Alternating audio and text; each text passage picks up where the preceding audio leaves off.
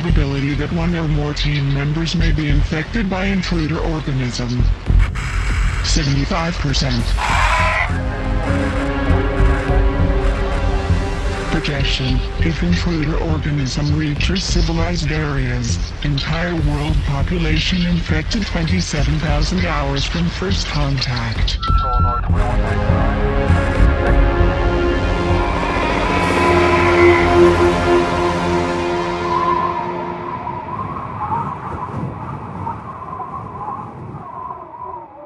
Welcome back to the Thing Minute podcast, where we discuss John Carpenter's 1982 science fiction horror masterpiece, The Thing, 1 minute at a time. I'm Harper W. Harris from harperwharris.com, and joining me again today is... James Stacy, hopefully getting my horror masterpiece made one of these days.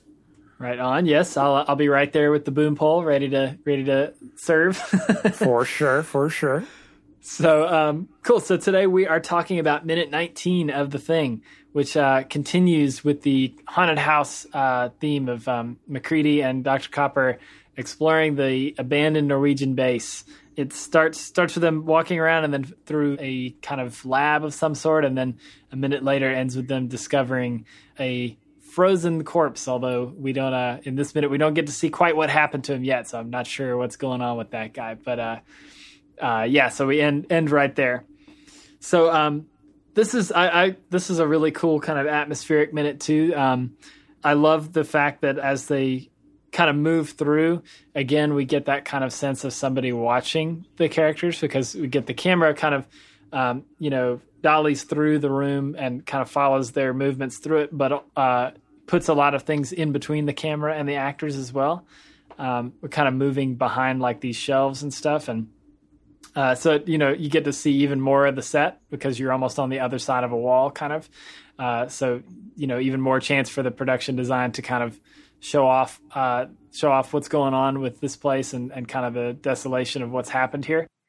Yeah, I love how they keep going with this one, how it's very dark. It's not very well lit. There's some pools of light, but there's also lots of shadow, and really our only like controlled source of light is still just a flashlight up until Matt gets the lantern at the end of this minute. And it's that great and more great use of suspense of there's lots of shadows. We could turn around and see something at the last moment. And again, the guy in the chair is also something that's definitely in the scene. The camera definitely passed him at some point, but since it's completely dark, we didn't know and we didn't see. And they're very choosy about when they reveal stuff in these moments, and it's fantastic. Yeah, that's very true, and that's that actually makes me wonder. I'm trying to think if when I saw this the first time, if I thought that they might get attacked or something in this scene. I think this whole sequence is kind of unique in that it's just building that tension. There's nothing actually happens to these guys, and so I'm wondering if when I watched it the first time, if I really felt like on edge that something might happen, that they might get attacked at any moment. Do you remember if you felt like that? I bet I did, just because it's set up in such a way that it could be like they could have referenced back to this later on in the movie of, oh, this is when they got turned or something, because you're alone with just these two characters. And I definitely get the feeling that when I first watched it, I probably was very worried about one of them not coming back. Yeah, I mean, it's a very, very creepy scene, and just the way it's so full of shadows. And like you said, that at any moment the flashlight could turn and reveal something it's pretty frightening, and it's just very well executed. And the camera is so kind of controlled in what it sees in these scenes that it definitely ups that suspense a lot. It's pretty cool. It's worth noting that there's another cut part from the script, and that kind of does add to that. Like I said, there's a couple of cut things from this whole segment that would have added in a lot of like kind of jump scare moments that would kind of take away from what we were just saying, that it does kind of build up that tension, but never actually releases it with like, anything happening to them. Somewhere around here, as they're kind of poking around in the camp, they find a door that has an arm sticking out from the door, like somebody had closed the door on this arm, and the arm is holding a blowtorch. and then when they manage to get the door open, the arm falls off, like it's not attached to anything on the other end, which is pretty, a creepy little moment. But it's another one of those things that I think they were probably right not to include, because it's a little bit more explicit and less, kind of relieves some of that tension to see something like that rather than to kind of keep building it up the way they do. Mm-hmm. I like too in this minute how the music really kind of changes. It goes from, we've had the whole segment with the helicopter and with them kind of entering the base has got this very kind of these long horns and woodwinds and stuff. And then in this scene, we change to these like real high pitched kind of whiny strings that very kind of classic, Hollywood stand in for a creepy moment is to have those strings come in and really up the tension tenfold. So, this is just another place where the music plays a really big role in the atmosphere of the movie. Yeah, it's such a great score. Mm-hmm. And I love that they used a lot of, like, they recorded so much for it that they had a bunch left over, and then it got reused for Hateful Eight. Well, not reused, it was freshly used because it was stuff that wasn't used before. But Quentin Tarantino used a lot of it to score Hateful Eight. I think it was Hateful Eight. Mm-hmm. Yeah, which is pretty cool. I didn't know that until fairly recently, and I love that movie, and it's definitely a movie that has a lot in common with The Thing, and just it's the fact that it's a bunch of people stuck in a very cold place, and they don't know who's a good guy and who's a bad guy, and it's just a very self-contained, paranoid situation. And the fact that Morricone scored it was just another thing to connect to this movie. And then when I found out that even used some of the music that wasn't used for this movie, it just even ups that even more, which is really cool. It's just one of those ways where you can see that a movie like The Thing is, obviously has had a pretty big impact on horror and sci-fi, but has also had an impact on, a movie that otherwise you might never, a Western bounty hunter movie, you would not really make that connection. But, you can definitely see kind of how wide the influence of this movie really is, which is pretty cool. Yeah, definitely. So, yeah, I mean, the main thing I really had for this minute is just another case of the, really great production design and really sparse, clever lighting, and the way the cinematography works and the way it kind of slowly moves through the scene and focuses, shows us only, like you said, it only shows us exactly what we need to see, and is real careful about what it reveals. It's just, it all works so well to kind of create that really suspenseful haunted house vibe that, this whole segment really stands apart from the rest of the movie, I think, in that sense. Yeah, it's a great little set piece that helps build tension to not only what happened to the Norwegians, but also what could happen to them. And I think you definitely start getting that feeling from Mac just later on in the movie about what drives him, because he saw what this thing can do and what it drove men to do. So I think it definitely helps solidify what pushes him to, like, catch everybody and tie them up and threaten them with a blowtorch, because he knows what could happen to all of them if they don't stop it and stop it quick. Yeah, and that's a really good point. And I think even later, by the time when they watch the videos and find out about the UFO and everything, I think they reveal, I don't know the timeline exactly in my head, but that it had only been like a week since the Norwegians had found the UFO. So, knowing that, and then Mac having seen all this too, really gives him a sense of just how quickly it all happened as well, which, ups the ante a lot and definitely, helps him kind of spring to action and take the lead on figuring out what they need to do. And in the end, just realizing that there's nothing they can do, and that his only course of action is to make sure that, nobody survives, so that they can't. So that's the only true way to keep the thing from getting out. Which is kind of what Doc realizes, I think, first, because he tries to completely isolate them by destroying the radio, killing the dogs, and just trying to make sure that nobody can get out. Like, Doc knew it almost before Mac. Like, Mac being the hero has to try and save everybody and kill the alien and stop it. But Doc knew from the very get-go, when he starts running those calculations and sees how quickly it would take over the infected populace, knew that the only way to stop it was to make sure there was nothing for it to feed on and go back into dormant rest. And so it's kind of an interesting evolution from Mac trying to help Doc and be the good guy and eventually seeing the way Doc saw things. Yeah, it's a very nihilistic movie in that way. And that, yeah, it's interesting because, as we go through and get closer to the end of the movie, I'm sure this will come up a lot, but it's really interesting because I think Mac's kind of arc in the movie is, in a way, it goes from him not really caring about anybody but himself to, it's not that he necessarily cares that much about his, the other crew at the outpost, but that, and in fact, he almost wants them to die because he thinks that's the only way they can keep the thing from escaping. But in a bigger sense, it's like he cares about the rest of the world as opposed to just himself, because he kind of sacrifices himself and everybody else at the camp to to keep it from escaping and infecting the rest of the planet.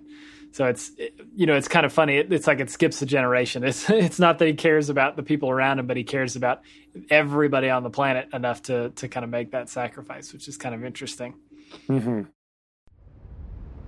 Computer, how likely is it that one of our guests may be infected with the intruder organism?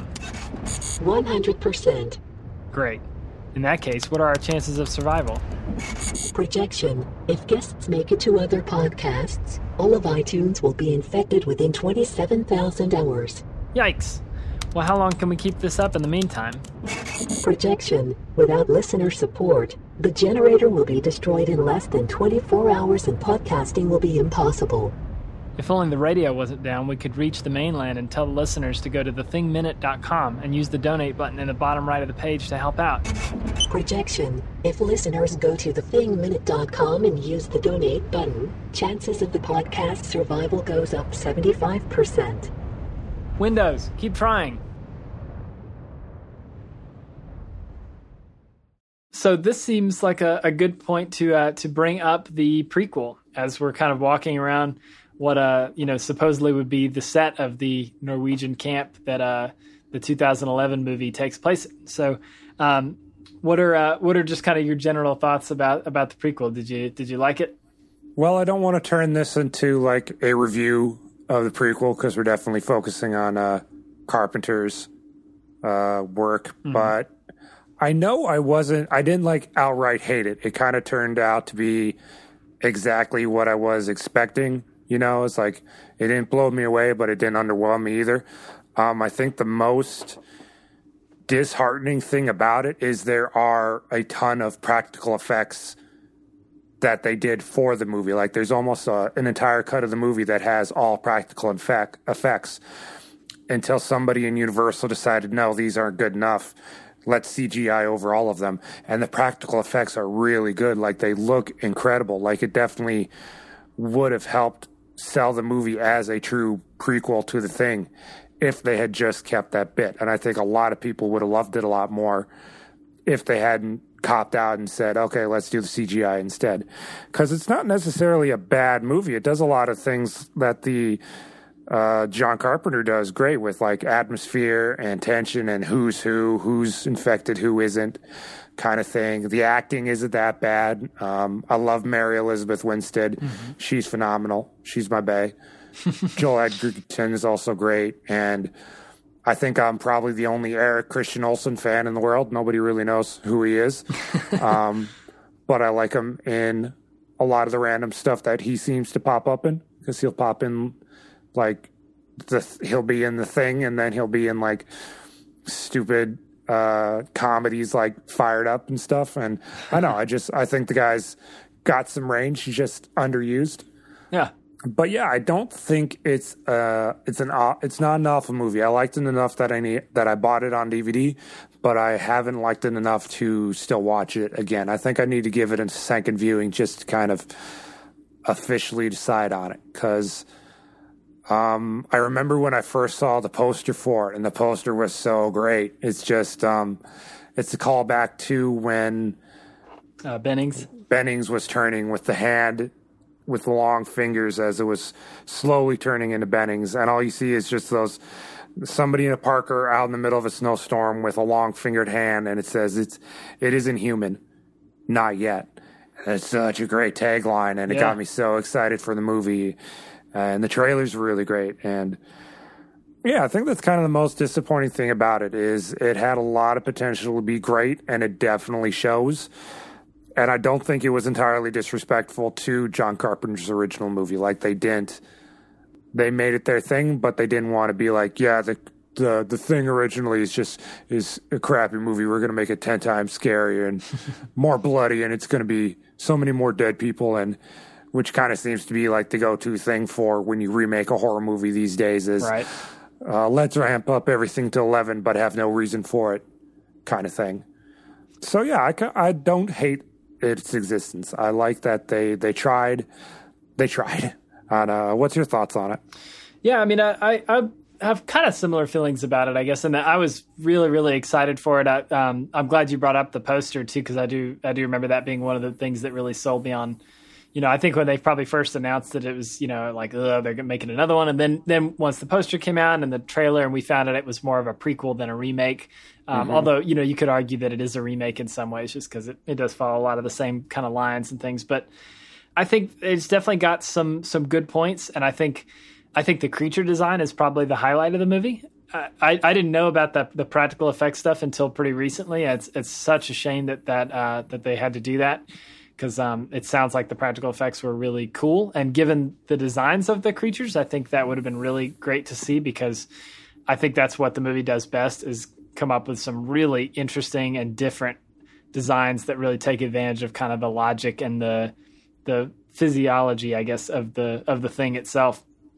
And just like the way it kind of merges faces with the other guy, and the kind of spidery elements and things. There's some really, really cool creature designs, and that's probably my favorite thing about it. I think there's some issues in it with, I don't necessarily care about the characters as much as I do here. Yes, very true. And I have a hard time telling some of them apart too, which, some people, you could argue that for this movie as well, but I feel like that part's not quite as well done in that one. Yeah, they definitely made a lot of the Norwegians just as fodder. Yeah, just kind of general foreign guys. Yeah. But it's got some cool stuff. I'd love to see a full cut of it with the practical effects put back in. I think that would make me appreciate it a lot more. But I walked out of it just thinking it was kind of okay, because the CGI that looks in a lot of cases like a bad PlayStation 2 game really kind of turned me off.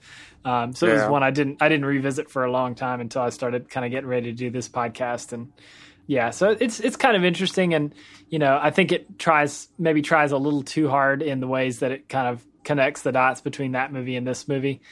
Yeah. Especially given some of the stuff that we're about to see here in this minute, the slit wrist corpse is something that is not even, you see the aftermath of it in the prequel, but you don't even really see that happening. So it's like, yeah, and it doesn't really make a whole lot of sense in the prequel for the character that they chose it to happen to. I think it was kind of we need this to happen to somebody. We haven't killed this character yet. Let's have him do this instead. It didn't really make sense for the guy that I remember, because he was like a smart-ass scientist. He didn't seem like the kind of, well, I'm the only one left, I might as well just kill myself. Right. Kind of decision-making guys. So I think they kind of were, they had to do it. That's like an iconic part of the Norwegian camp in this movie.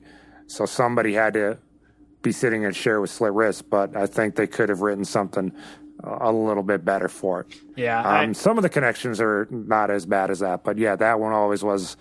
And the fact that they neglected it to like a mid-credits scene too for it to happen, if I remember right. Yep. It showed how little that there. It was more of it felt more like an afterthought. Yeah, for sure. I agree. I think like the kind of two-faced creature, they do a good job of kind of working that into the plot in a really cool way and an organic way that makes sense in the story. That scene is like, I think, the best in the movie, honestly. It's so creepy and unnerving. Yeah, that's one of the better parts. But, it's something like this. Especially since it was Eric Christian Olsen that happened to. It's like, oh, that poor guy. I wanted you to live. I know you're not going to, but it's creepy when that kind of thing in movies happens to somebody who's like alive the whole time. That's one of my buttons. Like if they're there, you see them like, or being like eaten alive and that kind of thing is just creepy. And in a sense, he was kind of being eaten alive and absorbed Right. It's not like he just got killed and then got absorbed. It's like he's being absorbed while he's still, on the floor trying to stop it from happening. That's something you don't really get necessarily in this movie. But so that's, like I say, that's the thing I probably like about it the best is the way they design the creatures and the way the creatures attack is pretty, I think it adds some interesting mythology to the franchise, but if they had been able to do, keep it with those practical effects, it might be something I remember a little more fondly. Mm-hmm.